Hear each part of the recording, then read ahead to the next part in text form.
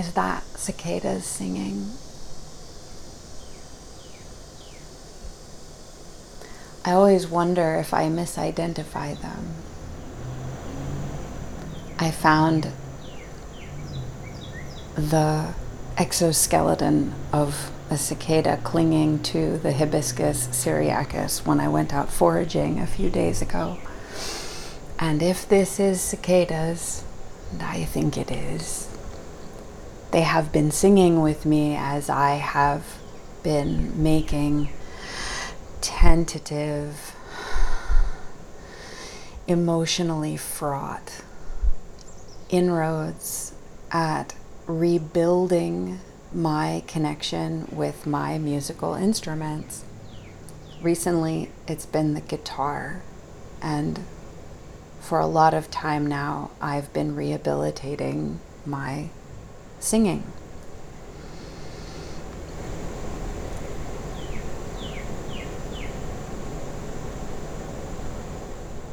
I want to talk today about art and dream traveling. And I want to tell you about Michael Newberry, who I only discovered somewhat recently in the interview that he did with Demi Pitchell on the Starfire Codes podcast.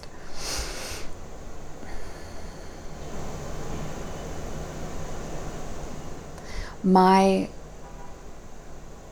various challenging I'm looking for the right words. Iterative rehabilitations of music and art in my life, especially over the last 10 years of very serious, compounded, complex, multi-system disablement. Having experienced forms of violence that many people dissociate from and don't realize are happening or cannot come to terms with, even if they have been confronted with it. This has been a journey in rehabilitating my artful processes, my physiological processing through arts that has been very rare and difficult to be able to discuss with anyone except survivors of the most extreme and invisibly violent intersections who would understand, who would be able to connect with me about it, except that all of us, because of our contact with sex trafficking organizations or various other forms of human trafficking influences, we are too hard hit by the violence at our intersections to be able to spend very much time in conversation with one another about that. Some of that has changed recently as the intuitive infrastructure has come online more robustly. But our ability to interface with one another consistently is still intermittent, and our opportunities for deeper conversations about arts rehabilitation are still far too few and far between.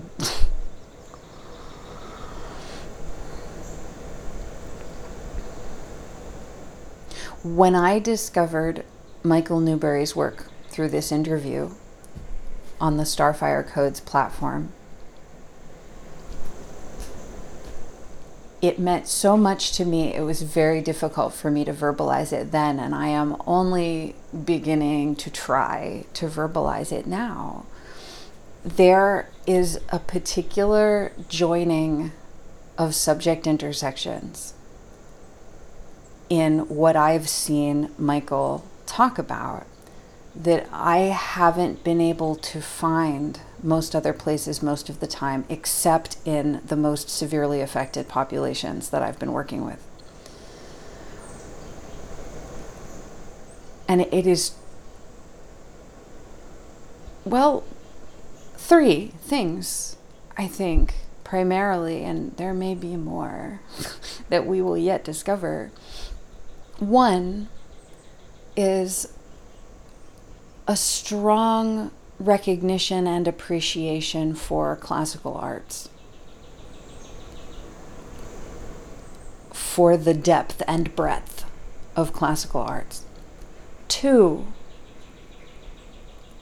is a very true, resonating spiritual compass for what art is, for the meaning of artful expression that many people in classical arts, in fact, lack. And the third thing that I would like to call out is that Michael has an interest and a lot of very relevant insights as regards the co-optation of professional art spaces and professional art platforms. Where, for instance, if you watch his interview with Demi, there's a part one and there's a part two. I recommend both. It's absolutely worth your time and the subscription to the Starfire Codes platform to watch both parts of this interview. Where as they get deeper into the subject material that they're exploring, Michael is describing co-optations that he has recognized in arts communities that are profoundly problematic for human thriving, for any sense of life-affirming, artful expression, for ensuring that we are honoring living beings, that we are honoring the sacredness of life energy that is simply given to us, that is breathed through us from the very beginning of our time on this physical plane. We have been taught by many sources to take for granted or take advantage of or minimize the effects of or even desecrate, depending on who or what we're talking about. I have typically not seen anyone discussing this kind of arts co-optation at any length. We do talk about something very similar in survivors groups, but most of the survivors that I have interacted with have not had careers in classical arts. I studied and performed stage opera for many years. The communities that I was part of while I was performing, I watched them be destroyed by the predatory influences I later came to recognize as human trafficking influences. Until very, very recently, I didn't know if I would ever be able to contact my own neurology from those times, maybe for the rest of my life.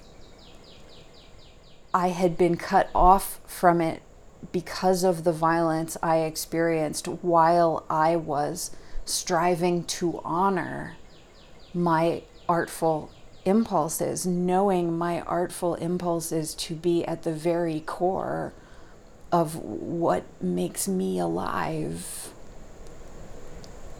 something that we all anchored together when I was working with other artists, with other performers. This goes beyond mere discussions of capitalism, mere discussions of the misuse of wealth. This goes a lot deeper. It's very intricate. Michael Newberry, in his interview with Demi, he's talking about reading mystery novels, some of the mystery novels that my father introduced me to many years ago.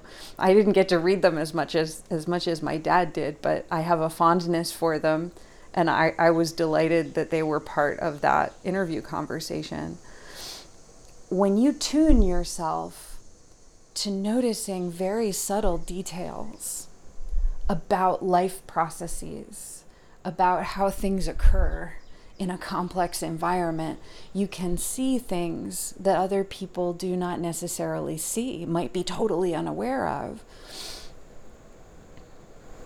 And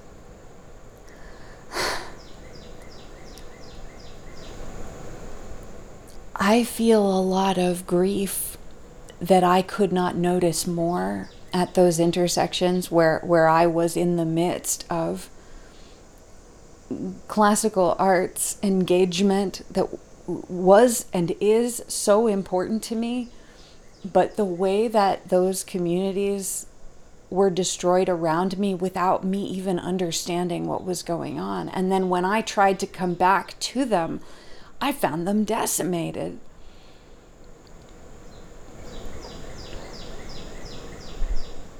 There are so many other parts of my life that are not themselves specifically classical arts intersections that experienced the same decimation. Other kinds of art, other kinds of expression, the performance art environments, the theater environments that I was part of, the experimental community building where people are teaching one another very different ways of living and being. Just to find out what it feels like.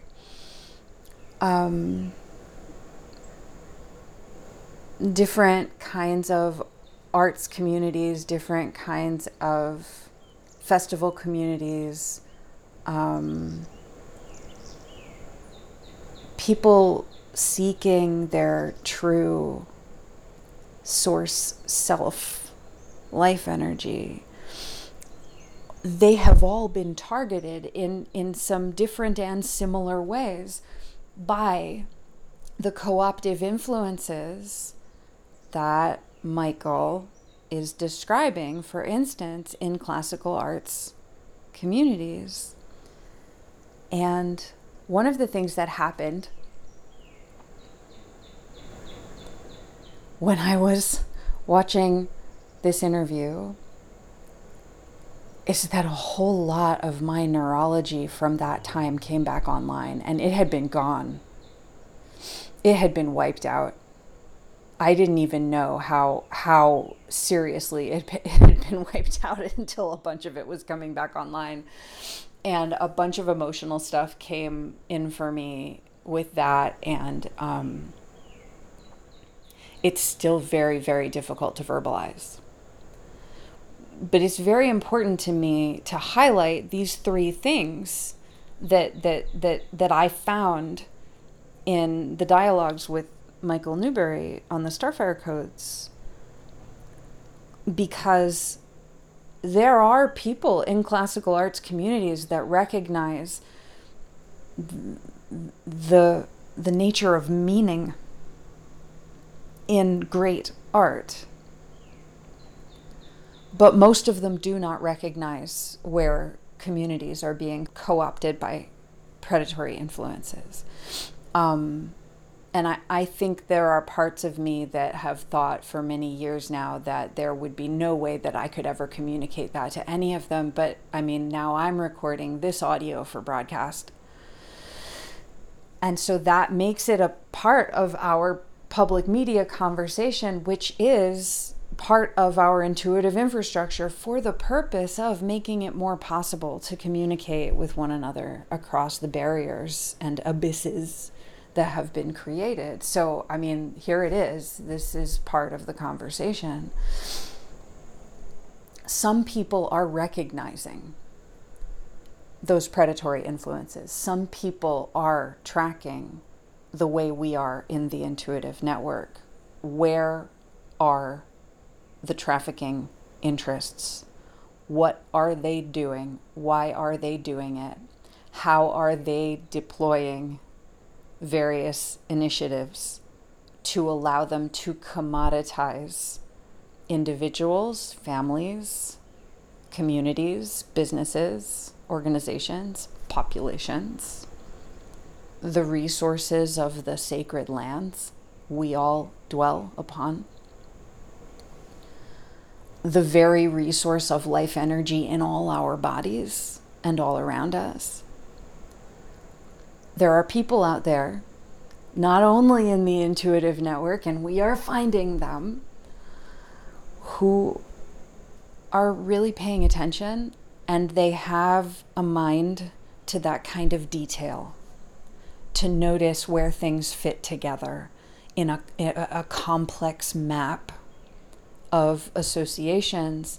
Most people, most of the time, are just not, they're not trained to track that kind of thing. They've never been exposed to the kinds of learning that would allow them to learn how to track that kind of thing. And that's why and how human trafficking organizations are so successful in the ways that they hide in the midst of all our environments.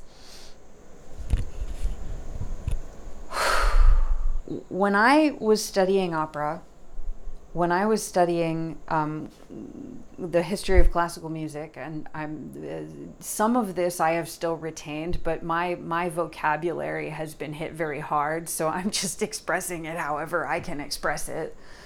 I don't know what will come back when, but I have sense memories from that time that I know now to interpret as various levels and techniques of co-optation. The way that the arts, opera and otherwise, are used to propagandize populations, to control communities of influence. In my studies, I was also being used that way. Other students, other professionals, other performers were being used that way. And it's an experience of trauma that is very real, but is often not recognized as trauma by the people experiencing it, especially if one maintains enough privilege, enough contact with resources to be able to get through one's life. You might never notice, you might never realize that that's going on. You might never realize that it's been a traumatic experience. But if you come to an experience of hardship, or if, like me, you come to an experience of being sex trafficked, if you meet challenges that destroy your body and force you to regrow yourself over and over again, you end up having to come to terms with it. You end up having to be able to recognize it consciously, because you have to make sure that it won't happen again. If you can get charge of your own circumstances so that that violence will not continue, you have to do something about it from that kind of intersection. And usually those intersections are invisible and invisibly violent. They are hidden in the midst of even very privileged environments, as well as in the midst of environments of poverty. Everywhere we have reached, we have found trafficking influences that function this way. One of the things that we know to be most powerful is our sense of what life energy is. What is the great sacred? How are each of us co-created in the universe? How are we each emergent? how do we combine our strengths and interests and activations with one another all the time, even if we don't know we're doing it. The art that we are all making by being here with one another, by living our stories that are all interconnected, whether or not we notice. The more we're able to recognize that, the more the whole story changes, and we are not victims for traffickers to eat. We are not a dead resource to be commoditized by somebody who can make money off it, or by a network of somebody's making money off the planet.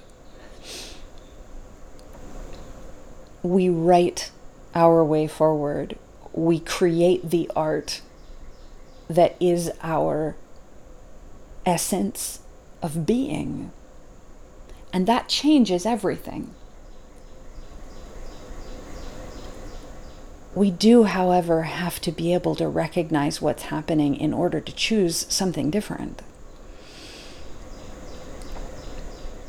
And it has been very profound for me how much I have been seeking myself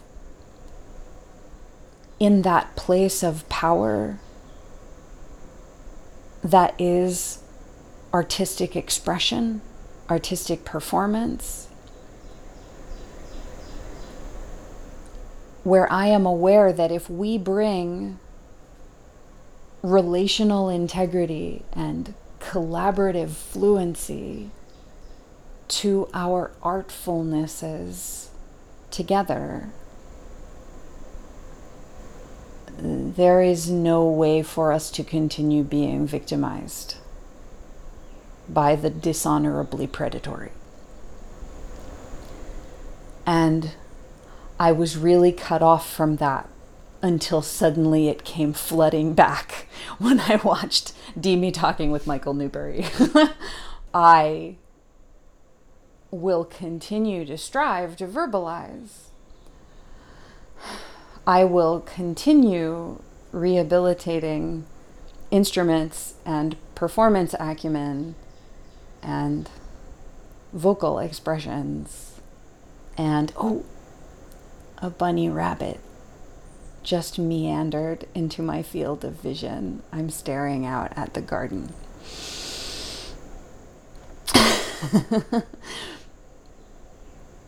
Always for me a good omen.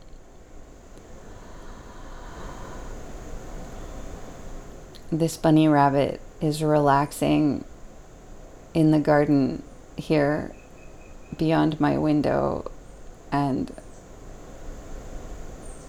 using a paw to scratch behind her ear, and she's there, she's herself, she's existing. She is part of the great sacred panoply.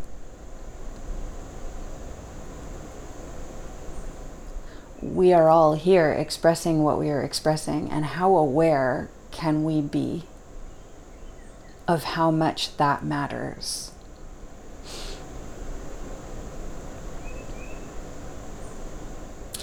Michael made a post pretty recently, I think it was the 14th of August, it was like a couple days ago, about working on a piece, oil on canvas, called Little Goddess in 2004 or thereabouts, of Athena standing on the shores of the Aegean, witnessing the fall of Icarus.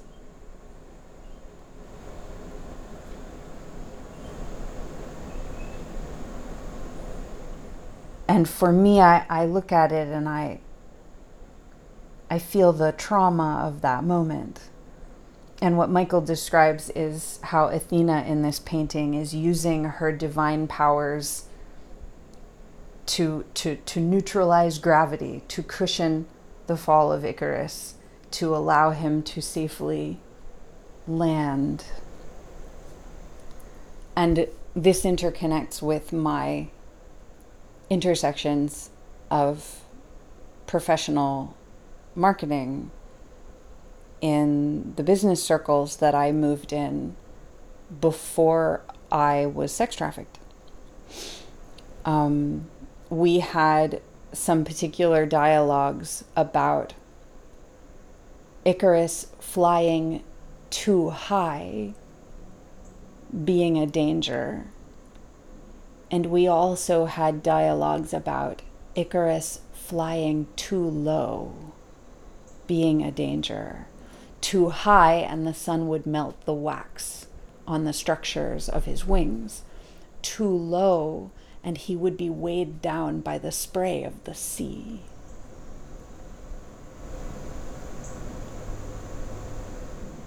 And I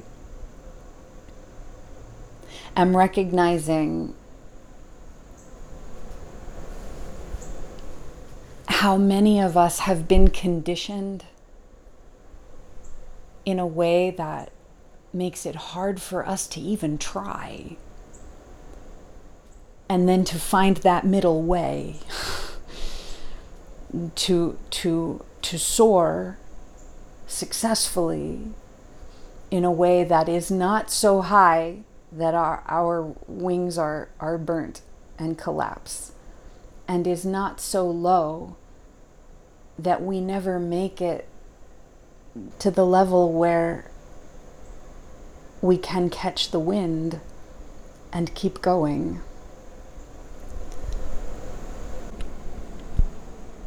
In this same post, Michael talks about a dream that he had where Hitler was still alive and was being released from a high security asylum for the criminally insane.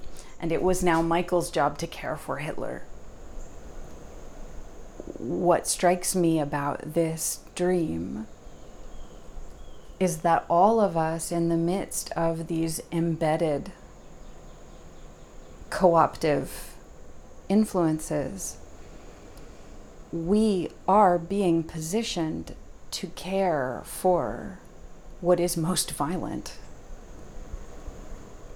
what feels most dangerous to us, what most or all of us would rather dissociate from and never think about again.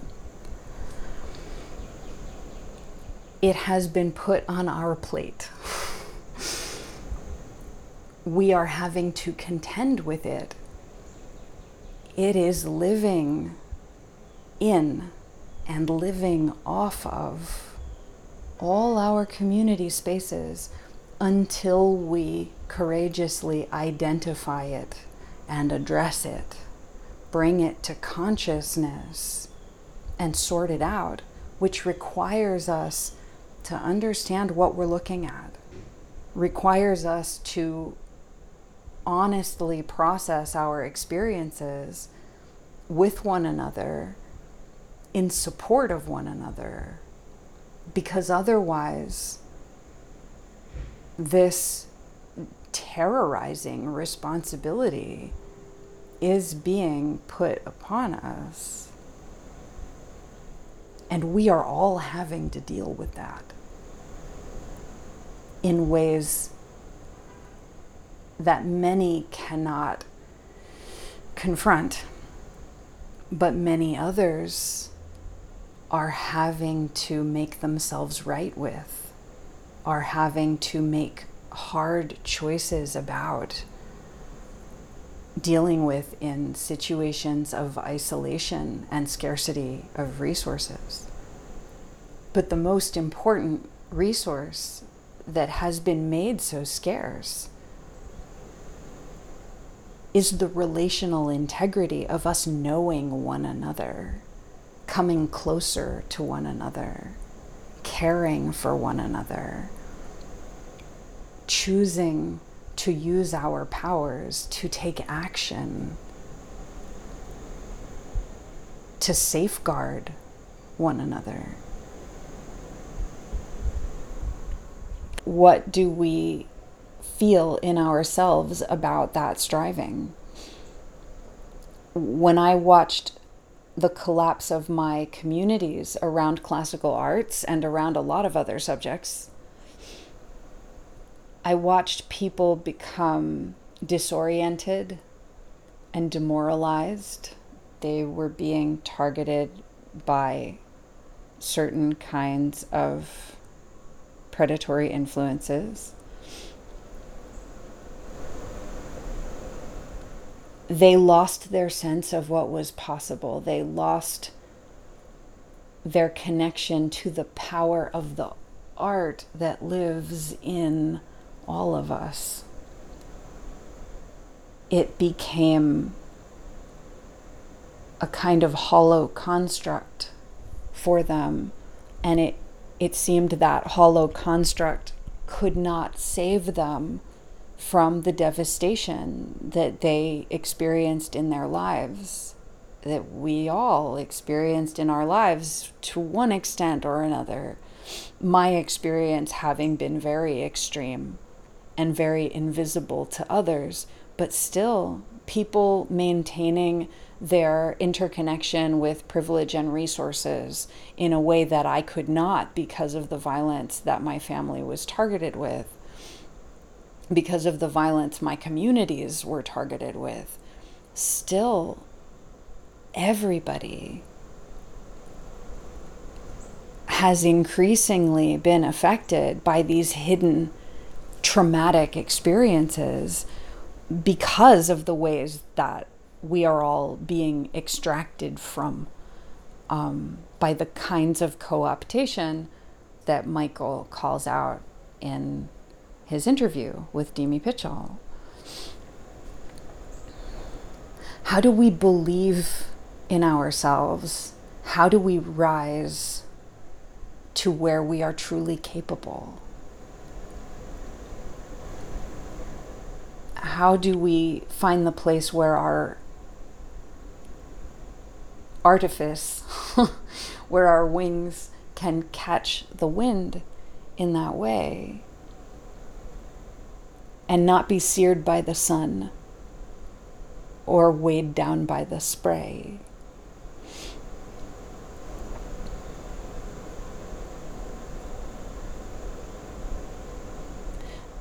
There's no need for us all to allow ourselves to be preyed upon in the ways that many have come to take for granted.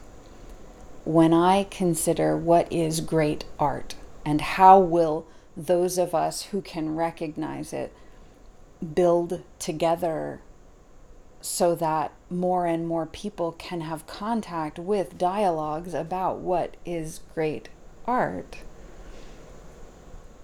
and what is the art of the greatness that lives in the core of each of us.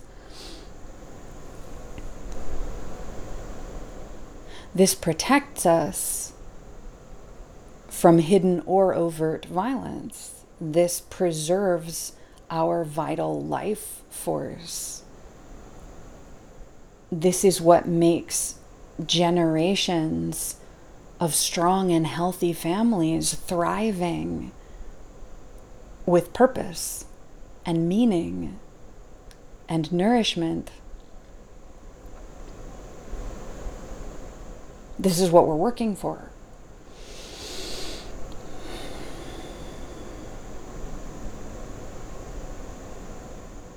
Dwelling on it makes me think my rehabilitative endeavors will succeed. And I want to see my severely disabled community members all over the world working with intuitive infrastructure, succeeding in their rehabilitative endeavors. I want to see their amazing recoveries. And I have come so far since my most severe, compounded, extreme neurological injury, which, I mean, is still ongoing. I still experience ongoing physical violence here. And yet I can communicate now far better than before. And many people around the network can attest to that. So when I have been able to achieve what I have been able to achieve, how are we bringing that to every other living being we can reach to restore that power of artful expression, that power of essential communication, of our care for one another, of our desire to cushion one another's fall?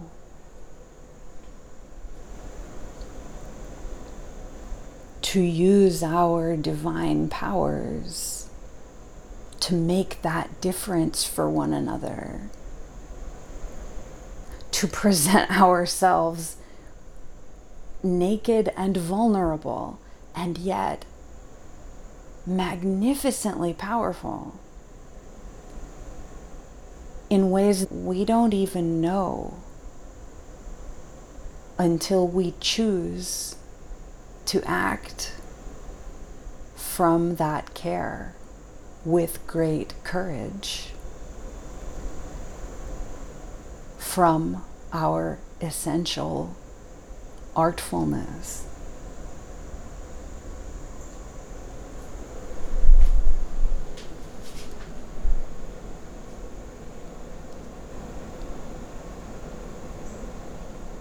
If you take a look on Substack, you will find Michael Newberry, NEWBERRY.substack.com.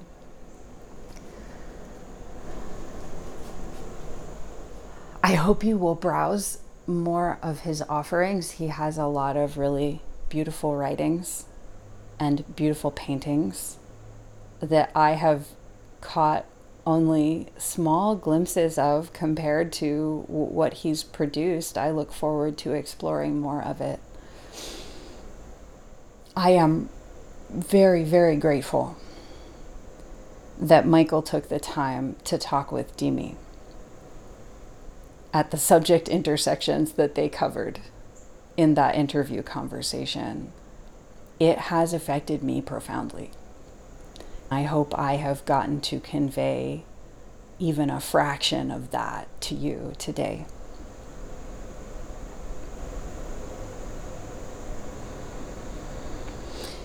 If you want to follow more of these musings, make sure you're subscribed to intuitivepublicradio.substack.com. Max Memo. That's me. I'm going to sign off now. Max Megan Elizabeth Morris. Going now to my evening to meet challenges with courage and compassion and belief in what is artful and amazing and full of vitality, as I hope you will likewise. More coming. Take good care, friends. Thank you for listening.